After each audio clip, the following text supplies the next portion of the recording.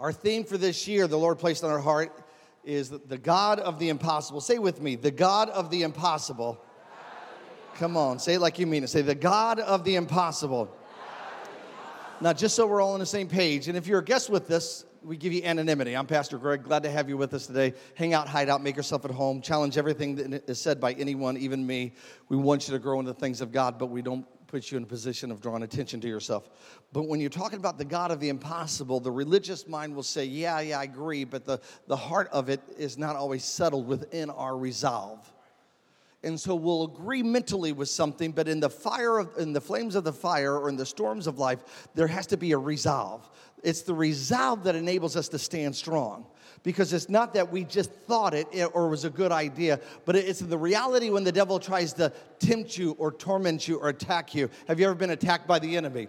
Jesus said in this world that you will deal with trials and tribulations, but he didn't leave us with that little bit of information to put us on guard. He left us with the revelation that even though you can and should be prepared, he said, be of good cheer, I have overcome. So within the seed, the nature of God that Jesus, because of what Jesus did, that is within us, we have victory even in the midst of storms. We have to get to a place of just not mentally agreeing with the Bible, but letting it take residence within the heart, nature of who we are. So that if there is a, God forbid, Shadrach, Meshach, and Abednego fiery furnace being lit up for you at your work or at the doctor's report, you won't freak out. You'll stand strong and say, listen, the God I serve, he is the God of the impossible. Are you listening to me? You cannot read the Bible and find that God did the things that were probable. He did the stuff that was impossible. Things that are probable never get written down. Things that happen all the time typically never get written down. It's the things that are impossible. And the Bible says, and we use the Bible as the final authority. Can I get an amen? And the Bible says that if all the works of Jesus were written down, the books of the world could not even contain it. What am I telling you? He did, and everything he was doing was in an area, realm of impossible. Raising Lazarus, that's impossible. A virgin birth, that's impossible. Resurrection after crucifixion, that's impossible. Are you listening to me? Taking a little boy's lunch and multiplying it and feeding 5,000, and one time 4,000 men, not counting women and children. All these things are impossible. People followed him because he was doing the impossible. The lepers were being healed, not because it was easy, not because it was probable, but because it was impossible. But with God, all things are possible. Don't cut me short from that scripture. What is it for those who know the word? All things are possible to him who believes. If you believe that, give the Lord a hand clap of praise. He is the God of the impossible.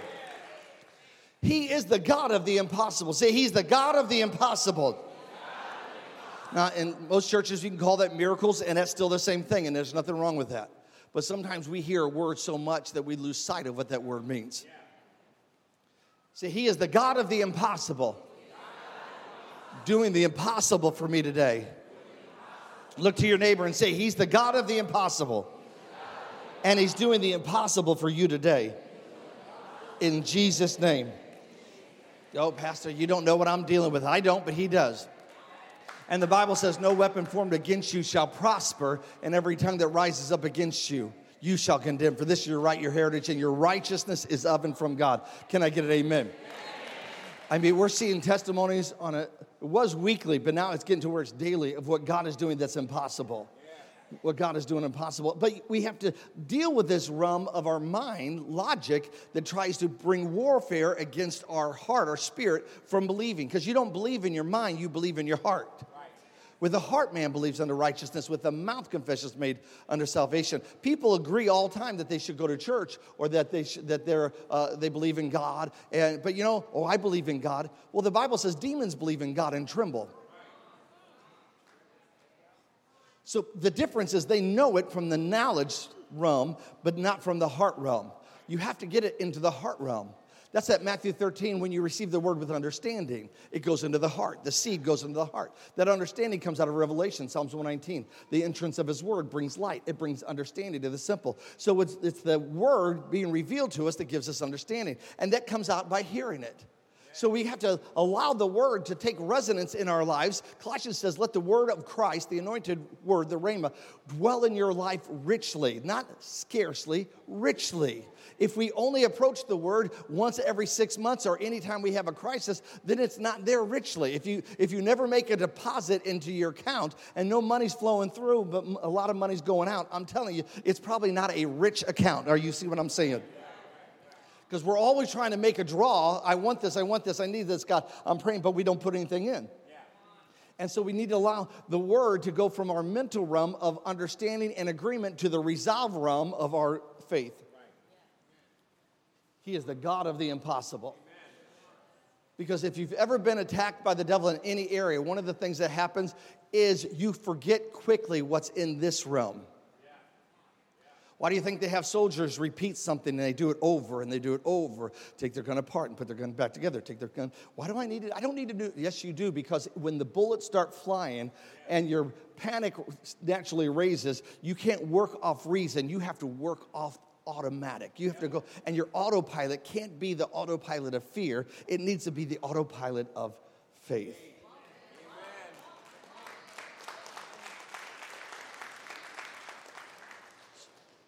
To the point the devil even touch you, the word comes out. Jesus said, it is written. He spoke the word. Hallelujah. Say, he's the God of the impossible.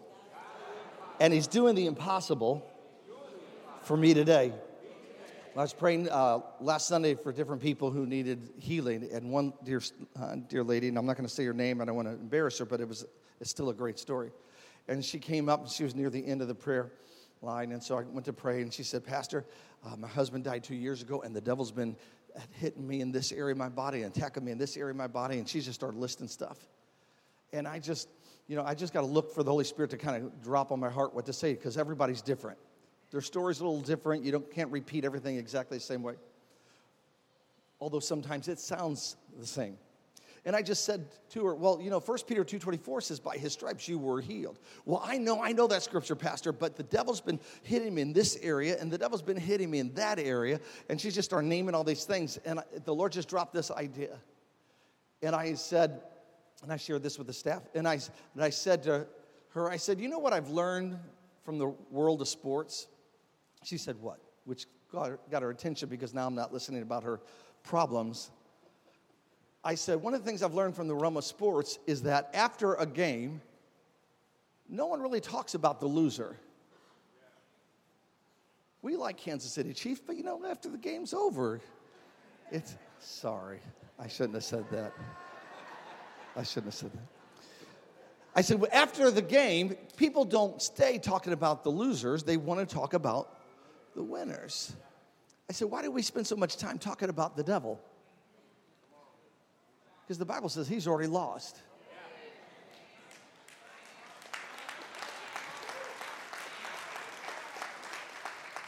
And I said, and I gave her the scripture. I said, 1 Peter 2:24 says, by his stripes, Jesus' stripes, you were healed. Well, I know that verse. I said, ma'am, I know you know the verse, but your faith is drawing this out of me. For all of our ministers that are in house, especially the young ones growing, you can't force stuff, but be open. But you also have to remember what's going on in your world, and your faith draws the anointing, the gifts out of the minister. So it's not me coming in prayed up, and I'm prayed up, and I've spent time in the Word, but it's not me bulldozing through. It works better when people are hungry, and they'll literally, they're hungry. As you're sitting there, you don't think anything's happening, but you're in there saying, God, I need my answer. God, speak to me. God, and the Holy Spirit will use your faith to draw out of. And so I just sensed her faith was strong. And I said, I know you know this verse, but your faith is pulling this verse out of me. And so then I gave her another verse that came to me at the moment. I said, Matthew 15:26 says that healing is bread for God's children. And she listened, and I said, now say with me, I am healed. She said, I am healed. And it was all in this mental realm. You can tell when people are talking from this logic and when they're talking from the soulish part, they're emotional, and when they're talking from the realm of faith. Has your spouse ever walked in and looked at you cold and platonically said, I really love you? You're like, no, that's the mental realm. I'm not feeling any emotion to that. You got to rework where you're drawing that sentence from. But I just said, and I quoted the verse, and she said, I'm healed, and it's still here. And the Lord gave me another verse. And I said, Exodus 15:26 tells us that he's Jehovah Rapha, the God who heals you. And she said, I'm healed. I said, Psalms 103, verse 3 tells us that one of the benefits is that he's the Lord that has healed you from all diseases. And all of a sudden, as the verses were coming and I was speaking the word, it began to move. You could literally sense and see it. It went from the mental realm to all of a sudden change on the inside of her. And she started saying, I am healed. And another verse, I am healed. And another verse, I am healed. And by the time we're about 5, 6, 7 verses into it, her hands were raised and she was rejoicing. Not complaining, but celebrating. And in the anointing, shouting, I am healed. Why? Because the word works. Do you see what I'm saying? The word works. There's the gifts of the Spirit that work, but also if the Holy Spirit's not working that way, it doesn't leave us sitting high and dry. No, the word always works. And I just continue to speak the word, and it began to change. And some of you can do that to yourself. If you have to look in the mirror, just begin to say what God says. What are you doing? Faith comes, Romans 10:17. Faith comes by hearing, and hearing the word of God. You don't need your boat of your life navigated by fear or by pressure or by people or by problems. That's making them the captain of your ship. You got to let them know you might think you're important, and you might be important in certain areas. It might be your spouse. It might be your best friend, and you're important to me, but you can't be the captain. Jesus is either Lord of all or he's not Lord at all. And it's learning to love people, but helping to remind people their place of importance in your life, but never put them and allow them into the seat of being the captain. Because if they are, you'll be led astray by whatever they say. I think you need to do this. Okay. I think you need to stop going to church. Okay. Let's go do this instead of reading the Bible. Okay. But there's a place you come that you say, listen, Jesus, you are Lord of all. You are the captain of my ship. And if you say we're going across, we're going across. Amen? Regardless if there's a storm. Can I get an amen to that? Amen and amen. Well, that was just introduction. I don't know where we're going, but we're going somewhere. Amen.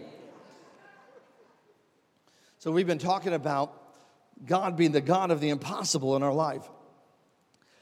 And what a lot of times is not taught in the church world, unfortunately, that comes from the Word of God. And again, challenge everything with the Word. It's not opinions of people. It's not my opinion. It's getting to what the Bible says. That's where faith comes. But our victories in life, you don't always hear this in the church world, but our victories in life are an aroma by God to make a difference. In most churches, see, it's got quiet. Do you sense that quietness? Because in a lot of churches, they tell you that it's God gets glory out of your failures, out of your sickness, out of your pain. But no, John chapter 15, verse 17, 16 says, verse 16 says, this is what gives glory to your Father, that you produce much fruit. Not that you produce much pain. 2 Corinthians chapter 2, it'll be on the verse on the screen here, or you can open your Bible. But thanks be to God who always leads us. But thanks be to who? Not to the devil, not to the world, but thanks be to God, who always, he's our source, who always leads us in victory or triumph. Who always leads us in triumph, or always leads you in victory in Christ, the anointed one and his anointing. You're like, well, I haven't always dealt with victory. I've lost a lot. Well, maybe you haven't been led. Maybe you're just pushing forward on your own. And it's okay. Don't allow pride to pressure you into a position of permanence. I don't think I could even say that again twice if I had to. Don't let pride pressure you, pressure you into a position of permanence. Because, I don't want to acknowledge that maybe I didn't get anything right. Listen, we're all growing. Everybody should be growing. Never outgrow growth. And if something's not working the way the word is, don't say it's God's fault. Don't blame the devil. Get in the middle and say, all right, God, what needs to be realigned in my thinking, realigned in my action, realigned in my preparation, realigned in my dependence on you. Show me what you want me to do. Because the goal is to not only just make it to heaven. In some church world, that's all they want you to do, just make it to heaven. No, we want you to make it to heaven, but we want, according to the Word of God, you see heaven come down to earth. So God can make you who He wants you to be, give to you what He wants you to have, cause you to do what He wants you to do, reach the people He wants you to reach. Some people are going to get to heaven barely. And Paul says that they'll lose part of their reward. There's a reward system in heaven based on how you live. But some people, you'll get to heaven and say, where's the people you brought with you? No, wouldn't it be better to not only get to heaven, but God said, look, as you obeyed me and allowed me to lead you. I led you from glory to glory, the Bible says, from victory to victory. I used you. I mean, how cool would it be to be like a Moses standing before the throne of God and God saying, I mean, how many people, I know there shouldn't be envy in heaven, but don't you think you'd be a little envious as Moses is being rewarded and saying, I used you and you let me use you to deliver my people from bondage. You let me use you to split the Red Sea. You let me use you to, and we're going, what did I let God use me to do? He wants to lead us in victories. Say victories. Say that with a smile. In Christ, and through you, through us, spread. Make evident. It's not our job to make evident. It's God's job to make it. Make evident everywhere the sweet fragrance or the sweet aroma of the knowledge of Him. Your victories that He's leading you through will bring a place. It doesn't mean you don't deal with battles. Moses still had to face the Red Sea. Moses still had to deal with the Pharaoh. Moses still had to deal with opposition. Most people think Christianity is no opposition. God's Christianity is regardless of the opposition, I'm going to lead you to a promised land. And if there are giants, you'll be the first one to charge it and take it down. Amen.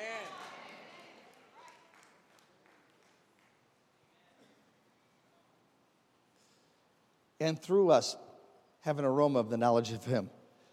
We carry the aroma. You know, the atmosphere that you live in creates, the atmosphere that you hang out in creates an aroma within you and upon you. Go to a bowling alley. You come out, you'll smell like smoke. I don't smoke. Yeah, but you're around it. And because you're around it,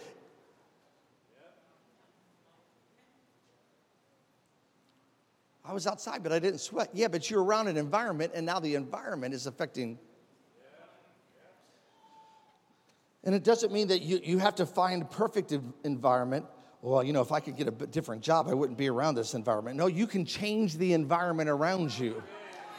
That's the point.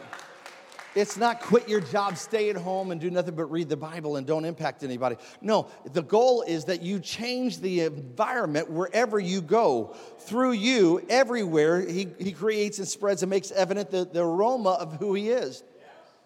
So you can sit and say, man, it's hot in this house, or you can go up to the thermostat and say, I'm going to make a change. And we understand the system of an HVAC system that we understand when we apply the mechanisms necessary in all things being equal, that it should change the environment. But we don't always understand the principles of the Word of God, that what we say and what we're doing and what we're believing, that it can change the environment.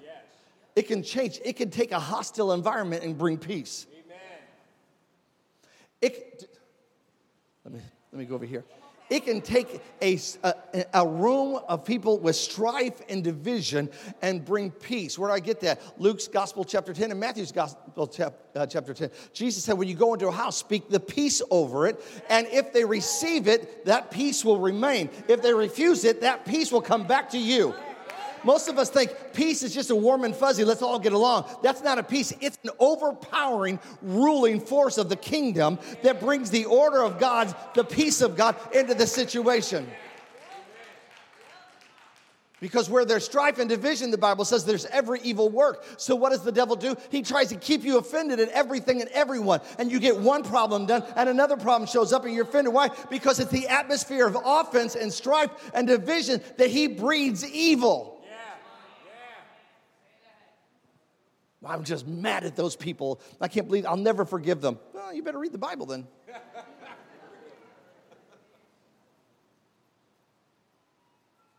Because we're strife and division, there's every evil work. Where there's peace, there's a different work.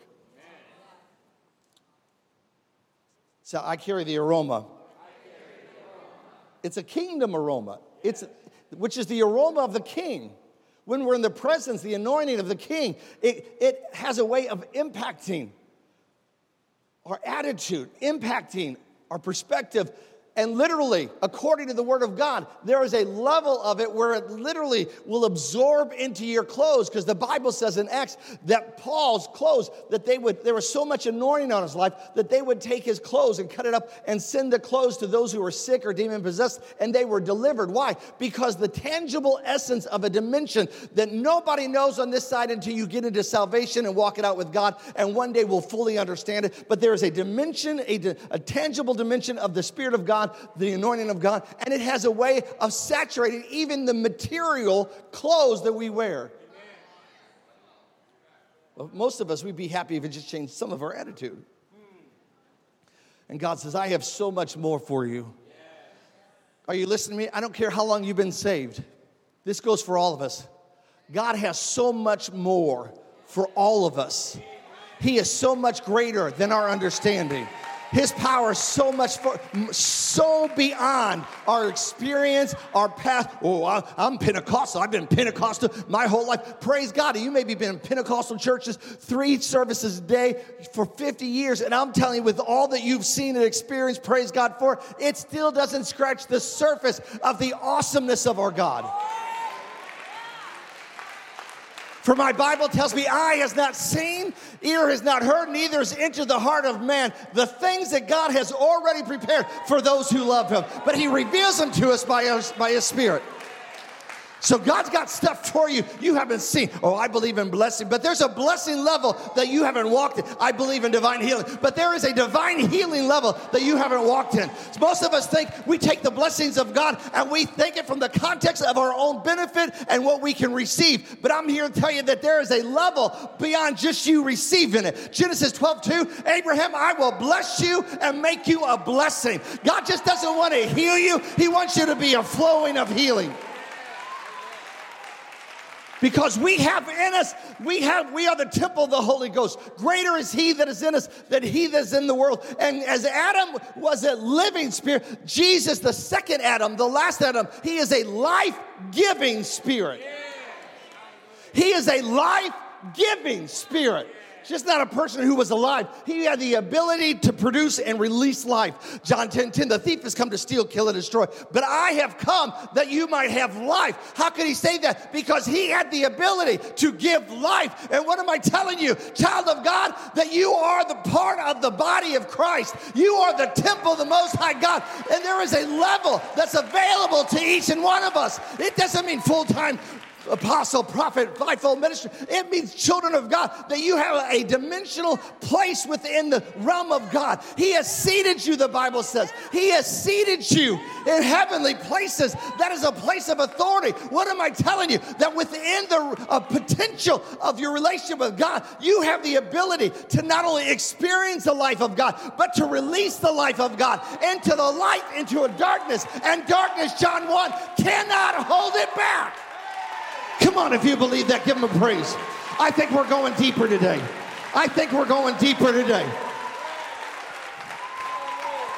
Hallelujah, hallelujah. Jesus is a life-giving spirit. Jesus is on the inside of you. That means that you not only receive that life, you can share that life. Hallelujah. Romans 14, verse 17. For the kingdom of God is not meat and drink, but righteousness, peace, and joy in the Holy Ghost. What is the kingdom of God? Righteousness, peace, and joy in the Holy Ghost. Righteousness in the Holy Ghost. Peace in the Holy Ghost. Joy in the Holy Ghost. For every church that's asked the Holy Spirit to leave, they made a grave mistake. It's an aroma. I want to talk today and focus on this area of righteousness. Right standing with God. Right standing with God. When you sin, 1 John 1:9 says, if you sin, confess your sins, and God is faithful and just to forgive you and cleanse you from all unrighteousness. Amen. Righteousness is an important place. It's even a position of power. Most people don't realize that. Because the Bible says, no weapon formed against you will prosper, and every tongue that rises up against you in judgment, Isaiah says, rises up against you in judgment, you shall condemn. For this is your right, your inheritance of the Lord, and your righteousness is of me. Yes. It's a right standing with God. Amen. It's a right standing with God. It's a right standing with God. You're not a sinner. That is the demonic doctrine that has been perpetrated into the church world, and that is, I'm a sinner saved by grace. No, you are in the righteousness of God in Christ Jesus. If you see yourself as a sinner, barely making it by just barely by one string hanging on, the devil will keep you from being who God wants you to be. He will keep you from doing, not because he has the power, but he's convinced you in perspective not to try. Because if you do not step out of the boat, you will not walk on water. If you do not charge the giant, you will not kill the giant.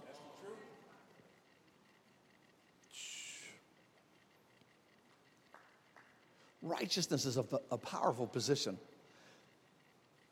We see that played out in a parable that many people have heard of, the story of the prodigal son. And in the prodigal son story, there was two sons. A lot of times I like emphasizing the other son that no one ever talks about, because there's so much truth in the stories of Jesus. And the youngest son to his father, I want my inheritance. And the father gave him his inheritance. You know what I mean? One thing you got to understand, the one son knew how to access what was available to him, although his heart was wrong, and he didn't handle it right. And he took that money that was given to him by his father, and he went off and began to live with prostitutes and parties and everything. And when the money ran out, the friends ran out. When the friends ran out, he found himself alone. And in the story, he got a job where he's feeding pigs, which to someone who's Jewish is it's just not a bad job. It's the epitome of, because they weren't even supposed to touch pigs. Sin will do that. Sin will get you to a place that you'll feed what you once before whenever he talk about or touch. And the Bible says, and he came to himself. I like that key phrase. And he came to himself. And he said it. And I don't believe, and a lot of times people take that verse as that, oh, we'll let someone hit rock bottom and then they'll wake up. No, a lot of people don't wake up when they hit rock bottom. A lot of people commit suicide. A lot of people become homeless. There's a lot of bad things that happen. What made him wake up was not the pain. He came to himself because he was reminded of the generosity of his father. Doesn't my father have a lot of servants, and don't they have plenty to eat? What was he saying? He came to the place of, I don't need to accept and tolerate this. This is not my portion. I have a father who's generous. I have a better portion than I have been participating in. Say, I have a better portion. See, as long as the devil gets you to eat from his table, you'll be working off his portions. But when you understand that Psalms 23, the Lord is my shepherd, and he has prepared a table for me, not just in heaven, in the midst of your enemies. We got to walk up to the table of God and walk away from the table of the enemy and say, listen, I've been living on these crumbs because I thought that was my portion. And I just came to myself. I just was awakened to who I really am. I just was awakened to what's available to me. I was awakened by the word of God that this is not what I'm supposed to. This is not my portion. Lack is not my portion. Sickness is not my portion. Mental health issues is not my portion. As long as you embrace it and call that cancer your cancer, you're saying it's your portion. But when you're saying, I'm going to fight this thing, this is not my portion. I know they're saying there's cancer on that thing, but I'm letting them know I am not embracing it. It is not my portion. Quit calling the diseases and the attacks of the enemy from the context of you own them. I need you to pray for my diabetes. Diabetes is not your portion. Come on, somebody. Do you see what I'm talking about? It's a whole different level trying to pray for somebody, and what comes out of their mouth is, oh, I need you to pray for my, and they start naming. When did it become yours? I'm not saying you're not dealing with it. I'm not saying deny that you're dealing with it, but understand from the perspective, it's not your portion. I am not going to sit here and stay here and eat from this plate because I know my Father is a generous God and his servants, they walk in health, and I'm going to find the plate at the table. God didn't tell me to sit at the kiddie table. He said, come to my table. Come to my table. All that I have. In the prodigal story, the father said to the other son, don't you realize that all that I have belongs to you? What am I telling you? One thing one brother understood, the other one didn't, was his portion. Now the heart was wrong, but even the son that stayed back, his heart and perspective was wrong because he didn't understand what his portion was. Look to your neighbor and say, what's your portion? See, in some church circles, they're like, oh, we shouldn't talk like that. That's being greedy. No, greed is wanting what doesn't belong to you that belongs to somebody else. What I'm talking about is what Jesus paid for on the cross of Calvary. If he paid for it on the cross 2,000 years ago, if it's in this thing called a covenant, that's a contract. If he's got my name on that covenant, baby, I want what belongs to me that's been purchased by my Father. Don't try to talk me out of it, and don't you dare get in the way to it. I am going to the table of my Father. I want my portion. Come on, if you believe that, give him a praise. Hallelujah. Doesn't mean you're a bad person if you don't have all your portion. We are growing in the things of God. Proverbs 4, the path of the righteous shines brighter, but don't ever settle for the table of the devil. Get back up and rise up and say, I'm going back to my Father because he's got a better table for me. Hallelujah. Your eye hasn't seen all that God has for you. Your eye hasn't seen all that God has for you. It's so great. It's so amazing. Well, one day when I get to heaven, I'll see it. You can, and you can wait till you get to heaven. Or you can be under the mindset of Jesus, who told the disciples to pray, thy kingdom come. Thy kingdom come. Thy will be done on this earth as it is in heaven. Look down at the earth and say, earth, you got to line up today. I want my portion. Isaiah 55:10 says, as rain in heaven comes from the earth, from heaven, and goes to the earth and waters it and makes it produce. I want you to know the power's in the word. It will make the natural line up with the alignment of God's word. The spiritual is not the weaker level. The spiritual is the overriding level over sickness and disease and lack and poverty and anything that's outside of that covenant. Say, I'm getting my portion today. Hallelujah. Come on, give him a praise.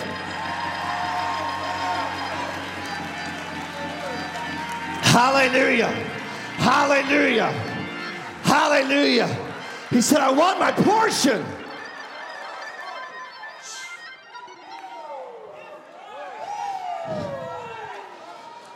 I just know people are being awakened to what is available to them.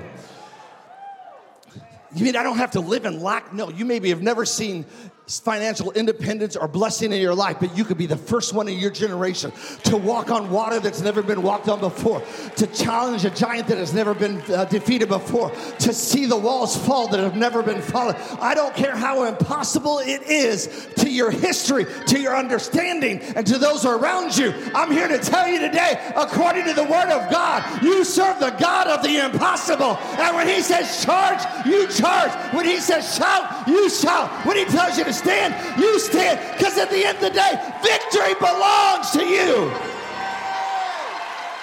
Hallelujah!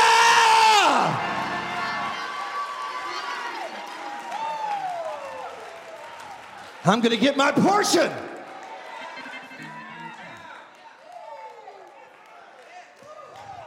You might have to walk a little bit. You might have to change a few things. He didn't say, I'm going to wait for my Father to come, just hand it all to me. He said, I'm going to my Father.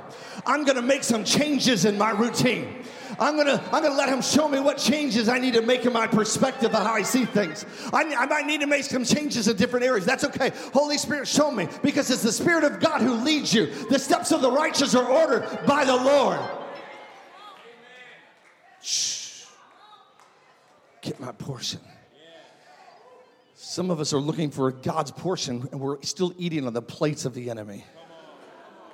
You've moved away from the table, but you're still hanging on to the plate and the forks and the utensils. And God said, I can't put what I've got for you on that. You got to lay that stuff down. But this is what I know. I know that's what you know. But this is how I usually praise you. I know that's how you used to praise me. But there's other ways to praise me. And I'm not saying the way you did it before was bad, but the other way you did it might be at a level that you've done past. And I want to bring you up to a different level of maturity and understanding. And just calling your auntie ever so often to give you a verse for the month is not good enough. I want to bring you up to a level to have an appetite to what I have for you. So then what am I doing? I'm getting this stuff ready. So you see, not only do I have it, I prepared it all. I got the plate. I got the ability. I got the method. You got to quit trying to do what you've known to do by the world system and say, God, I'm going to do it your way, your system. And though I don't understand it with my own thinking, I'm going to obey you by the truth of your word, because I know at the end of the journey, you are leading me to a place of victory. If you want that victory, take the next 2 minutes and give him a praise. Hallelujah. Hallelujah. Hallelujah.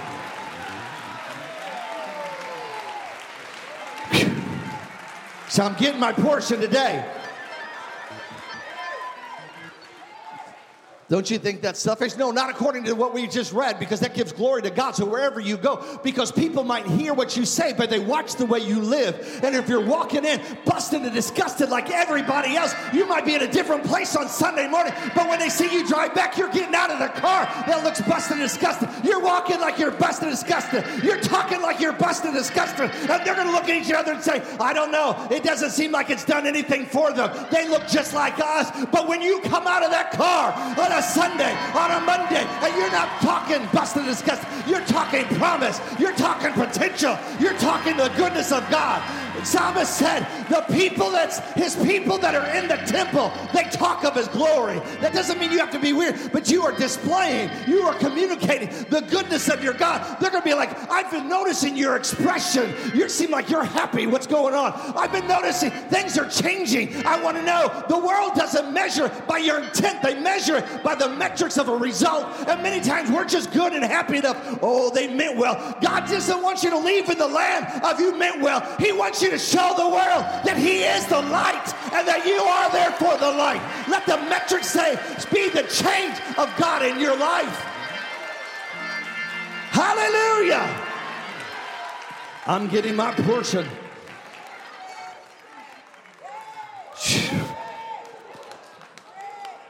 Hallelujah, hallelujah, hallelujah. Glory to God. Glory to God. Sit down, sit down, sit down. Luke's Gospel, chapter 15. See, all that portion was the Holy Ghost. I didn't have that in my notes. But usually that's usually the best part. So he's returning to his father, Luke's Gospel, chapter 15, verse 22, and he's returning to his father. And the father saw him coming and went out to meet him. James, draw near to God, and he'll draw near to you. Quick, bring the finest robe in the house and put it on him. Get a ring for his finger and sandals on his feet. Let me back up a little bit. Quick, bring the finest robe. Say the finest robe. What you have to understand, these things are symbols of something important. The robe, if you remember, Joseph, his father, gave him a robe of many colors. It was a sign of the favor and love of the father. His brothers hated it because it right there put them in the perspective of, I didn't get a coat. Did you get a coat? I didn't get a coat. Did you get a coat? No, he got a coat. That means the father really loves him. Stay with me. So the first thing the prodigal son got when he came back to the father, and father came out to him, said, quick, bring and put on him a new robe. What is that saying? Within this realm of righteousness, that when you come back to God, when you repent, your not only sins are forgiven, he puts on you the robe of his love and favor. That's why this phrasing of I'm a sinner saved by grace doesn't work in alignment with the Word of God. No, because out of righteousness, you carry His favor. Amen. You are displayed that God loves you. A lot of people walk around with a cloud. They feel like God hates them or is mad at them. That's not God. If you're a child of God, He loves you. Say, He loves me. He loves me. Look to your neighbor and say, I don't know about you, but I know about me. He loves me. Now, if you just said that to your spouse, we'll pray for you later because that was the worst thing you could have done. You chose who you chose.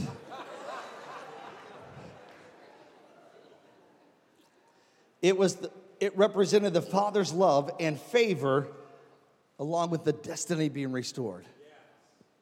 Now stay with me. We're going to move quick here. The robe. Say the robe.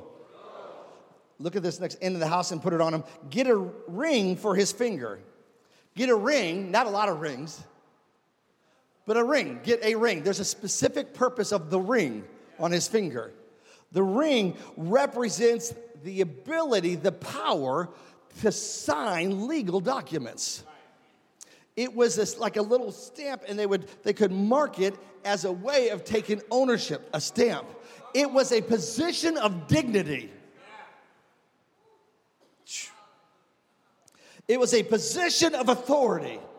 Do you know what I see a lot of times that happens? People will get forgiven, but the devil, he can't stop it. The devil can't stop it, but he messes with people's minds, and they embrace a doctrine or thinking that's not in line with the Word of God. And that's why our minds, Romans 12:2, needs to be, we need to be conformed by the renewing of our minds, the transformation work. But I've seen people in the church world who get forgiven, but they live in shame.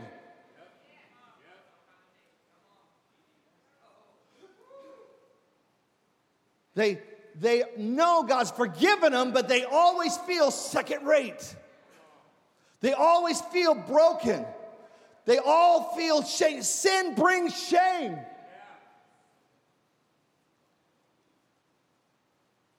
And what did he do? He said, not only am I going to put my favor and love on you, I'm going to restore your dignity and your authority. The devil will tell you, oh, you were doing so good. You went a lot of years, you totally messed up. Now you got to start all over again. That's a lie of the devil. He restores your authority. Now, you got to stay in the middle of the road. You don't take that and say, well, then I'm going to go out and live in sin every weekend because God will forgive me and I'll be back to... No, because you'll bring yourself under bondage, Romans 6. Yeah. Shall we use our liberty and freedom to go back and sin? God forbid. For who you submit yourself to, you become a servant to. Exactly. It got quiet.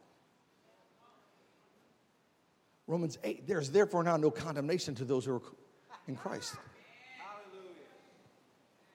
Say, no shame here. No shame here.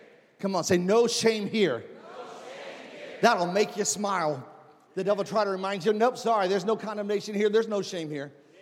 It's been dealt with. It's been dealt with. Yeah. It's been dealt with. Yeah. Shh. Finest robe, ring on his finger, and sandals on his feet. In that culture, in that time, people didn't wear shoes. Employers didn't wear shoes. Employees didn't wear shoes. Servants didn't wear shoes. The ones who wore shoes were the sons and daughters. The father saying, put shoes on his feet. He's not going to walk around as a servant. I'm repositioning him as a son. Come on, somebody. I'm giving him his dignity back. I'm restoring joy back. I'm giving him peace back. I'm giving him a blessing back. I'm going to reconnect him to me. He is going to be, when he walks, they will know he's somebody's son. Yes, yes. Because sons and daughters wore shoes. Why do I say that? Why do I say that? In closing, here's my last verse. 2 Corinthians chapter 5. Are you still with me today?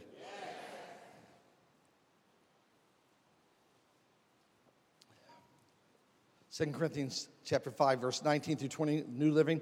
That is that God was in Christ reconciling the world to himself, not counting people's sins against them, but canceling them. So I want you to have this perspective. On the cross of Calvary, now stay with me, because a lot of errors come out of this misunderstanding, trying to take a verse and say what it's not saying. Out of what Jesus did on the cross of Calvary, God canceled the sins of humanity. Canceled them. So they're forgiven. Does that mean everybody's going to heaven? No. Why? Because they have to believe and receive it. What does the devil tell people? God's up there and he hates you and he's gonna beat you and punish you and he's waiting for you to make a mistake. But the word says that what he did with Jesus, that he canceled the sins of humanity. And he has committed to us the message of reconciliation. That is restoration with the favor with God. Verse 20. So we are Christ's ambassadors. God is making his appeal through us. We speak for Christ when we plead to people, come back to God. Stay with me because we've been talking about your portion. We've been talking about what God has for you. We've been talking, but we've also included within the framework, the fiber, the fabric of that what God's doing in you, he wants to do through you. A lot of Christians miss out on what God wants to do in them, and they never see any more increase because they stop with them. They don't understand that increase comes from using what God gives you and releasing it to other people because they're only thinking about what can I get from God that makes me comfortable. And if all you're wanting from God is what makes you comfortable and you don't see the need of humanity, you're missing out on all the blessing that's available to you. As long as you see your paycheck and your tax return and your bonuses on what you can buy, instead of saying, God, this really belongs to you. Show me what to do. Who can I help? Where do you want me? I want to sow into the kingdom of God and see the gospel preached. When you get that mindset, you'll see more of the windows of heaven pour out to you. I get people pray, I need financial increase. Are you obeying the word of God? Because according to the word, don't shout me down. We're not taking up another offering. But according to the word of God, you cannot pray for financial increase.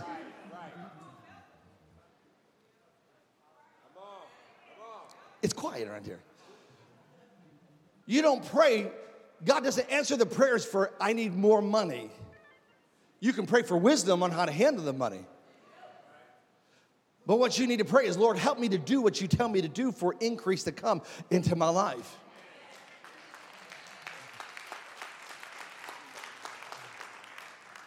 Well, I don't believe in tithes and offering and seed. I think that's all a bunch of gimmicks. That's fine. Then you're on your own. Because prayer is not answered when it comes to the realm of finances. Are you listening to me? And we, at Hope Church, if you're new, at Hope Church, we don't pressure people to give. I got a revelation years ago from heaven.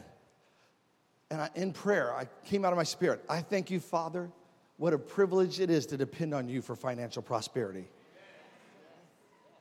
As a result, you're not the source. God may use you, but I can love you without thinking, what can I get from you? You can drop $1 million, you can drop off $5. I'll still love you one way or the other. But if you want increase, you need to obey God with your giving. I think one thing the Hope Church has done that hopefully will catch on in the church world is, we have a whole different slant when it comes to even finances. Does giving work? Yes. We want you to give by faith in alignment with the Word of God, because when you obey God with your finances in the realm of faith and the Word of God, you see the power of God do the result. As long as you're copying somebody, it's just action. You can step out of the boat on the water and you'll probably sink, unless Jesus tells you to step out on the water from the boat, and then you need to obey and you're going to walk. See the difference? We're very cautious around here because money, people freak out, so I don't mind talking about it. But, and we guard you. I let you know, just because someone's on TV, I've seen it done so many times. The Lord told me to give $1,000 to this TV ministry, and I did, and the Lord blessed me with $30,000 in a month, or $100,000 in 30 days. Well, praise God. Praise God. Celebrate that. But the problem is when they take the next logical step, and then they say, now, if you call in right now and give $1,000. See, the difference is God told them to do it. Am I helping somebody? I'm freeing you to be who God wants you to be. I'm tired of the world beating your head in and then the church world beating your head in, and you don't know which way to turn because everywhere you turn, someone's hitting you with something and you don't know which way's up. That's not the way. Jesus got on the Pharisees and Sadducees and said, by the time you take them out of the world and get done with them, they're 7 times worse off. Why? Because they weren't introducing people to the position of righteousness and freedom. If God tells you to give a seed offering, that's not the tithe. The tithe is already in there. A seed offering. If God tells you to do it and you obey, there's going to be results. If you do what somebody else, God told them to do, I'm not guaranteeing anything. Do you see the difference? And that's the danger. If you call this TV station right now and give $1,000, you too in 30 days could have $100,000 and people salivate. That would be so awesome. I've been wanting to buy that Corvette. That would be about what I need. I don't know. I'm just. And they give not because, and again, I'm not saying you shouldn't expect a return. That's not what I'm saying. I'm freeing you to obey God. And if you choose not to follow God and His Word, that's between you and Jesus. I mean, I don't know how more the Lord would have us do. Lord's blesses the free grocery store. Lord's blesses a free clothing store, brand new clothes. We encourage people to take cash out of the offering bucket if they need it. Yeah. Why? Because I found sowing and reaping works. Just not for you, but for the church. We sow into our Hope churches in the Philippines. We sow into other ministries. We give. Why? Because it works. So we don't keep stuff that comes to us only for us. We say, God, what do you want me to do with it? And in the realm of righteousness, it's just not so that you can feel good about yourself today. And God wants you to feel good about yourself today. But if you want to live in the flow of it, then you have to understanding the role of it is to not let it come to you, but let it come through you. It doesn't mean you got to intimidate every person that walks by your path, but you got to be open. Lord, use me to touch somebody. Use me to bless somebody today. Lord, use me to speak righteousness because your word tells me you have given me the assignment of reconciliation. Be reconnected back to God. Connect back to His favor. He's already paid for your sins. You don't have to live with that sin. You don't have to live with that bondage. You can be free today. When it gets darker in the world, and believe me, it's going to get crazier as we get closer to the end times, and we're pretty close as it is. It doesn't mean the church gets quieter. We get brighter. And it doesn't come just from us hoping it. It's from us waking up, and even if I don't feel a goosebump, saying, Lord, this is your day you've made. I rejoice. Now show me. Let me put into action your plans. Show me. Is there somebody I can reach for you today? Just show me. Bring it to my attention, and I'm there. Make it clear. What if I miss it? Just ask him. Make it clear, Jesus. Make it so clear that I won't miss it.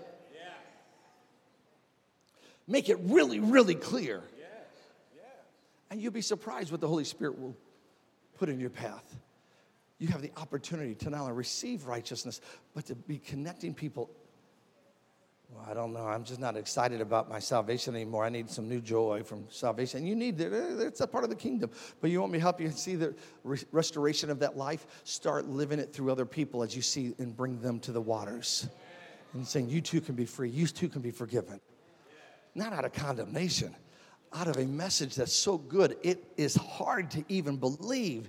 It's so good that religious people have to back up and rewrite it because it's too good that God would take someone who's been in sin and deliver them and free them and forgive them. They need a little penance, Pastor. No, Jesus already paid the price. Say, I'm getting my portion today. Shh, hallelujah. Come back to God. Come back to God. Come back to God. Say, come back to God. What a cool opportunity we have on this side of eternity. Every head bowed and every eye closed. If you're here today and do not have a real relationship with Jesus Christ, I'm not asking if you know about God. Today is your opportunity. Come back to God. Your sins have been paid for, but you have to receive it by faith. He loves you. He wants you to come back into his favor. He wants you to come back. With every head bowed and every eye closed, no one looking around, no one moving around. If you're here and you say, Pastor, I do not have a real relationship with Jesus. And the way you process and the way you experience, is Jesus Christ real to you? If you don't know that for sure, then he's not. And he can be, though. This is the day of salvation. Romans 10 says, those who call upon the name of the Lord shall be saved. Revelation 3 says, Jesus said, I stand at the door and I knock. If you open up, let me in, I'll come in. Here's how we're going to do this. I'm going to lead you into prayer. If you do not have a real relationship with Jesus, or if you allowed stuff to come between you and God, and you know your heart's not right, this is this moment. This is one of the most important, one of the greatest miracles,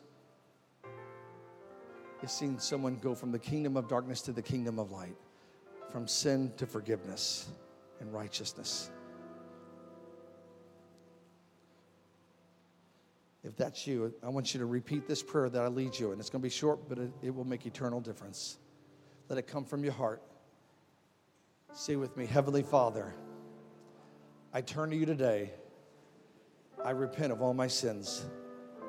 I believe in my heart and I confess with my mouth that Jesus Christ is the Son of God, that he came to this earth in the flesh, died on a cross for my sins, was buried for me, and on the third day rose again for me.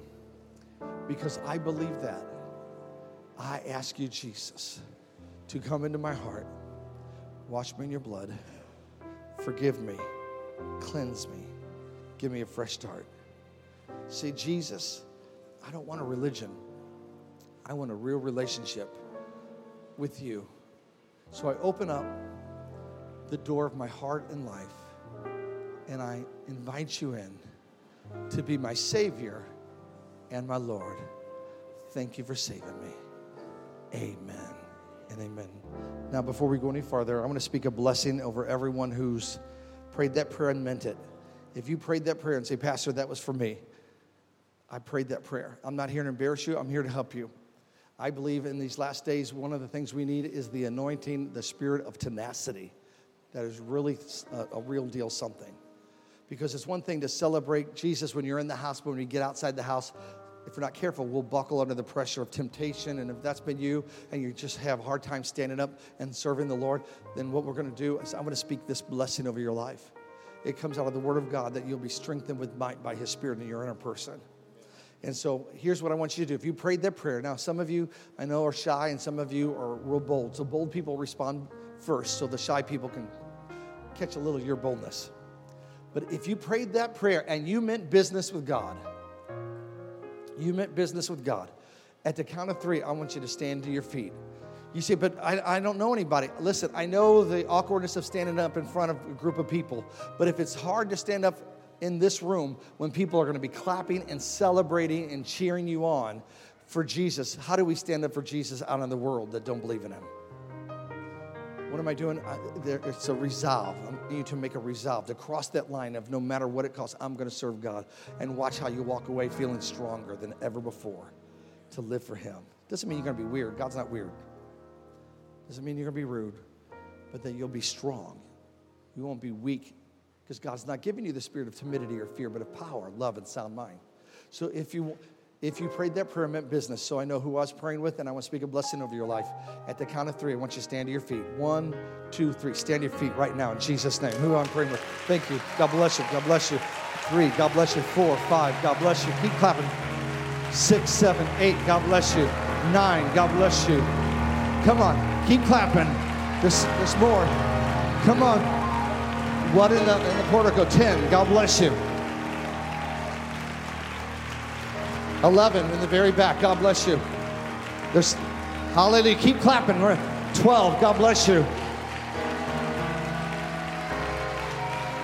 13. Are you standing? 13. God bless you. Hallelujah. 14. God bless you. 15. God bless you. Hallelujah. Hallelujah. Hallelujah. Come on, church. Give Him a praise. Stay standing if you would. Stay standing. Everybody stretch your hands toward these people. Let me be the first to say, welcome to the family of God. Welcome to the family of God. You've come back to God. And he's given you his favor, his blessing. Now, Father, we stretch our hands toward every one of these individuals. We thank you. Heaven is celebrating, your word tells us. We're celebrating. And Father God, I ask right now that you strengthen them by might, by your Holy Spirit today in Jesus' name, in their inner person. That as they walk out of here, I thank you, you're putting the right desires for your word, for your church, for the coming to the house of God. And I thank you, Father, you're giving them a tenacity to stand strong, regardless of opposition, pressure, or temptation. We thank you for that, and we give you praise. And everyone said, amen. God bless you. You may be seated. God bless you. Wow, isn't that awesome?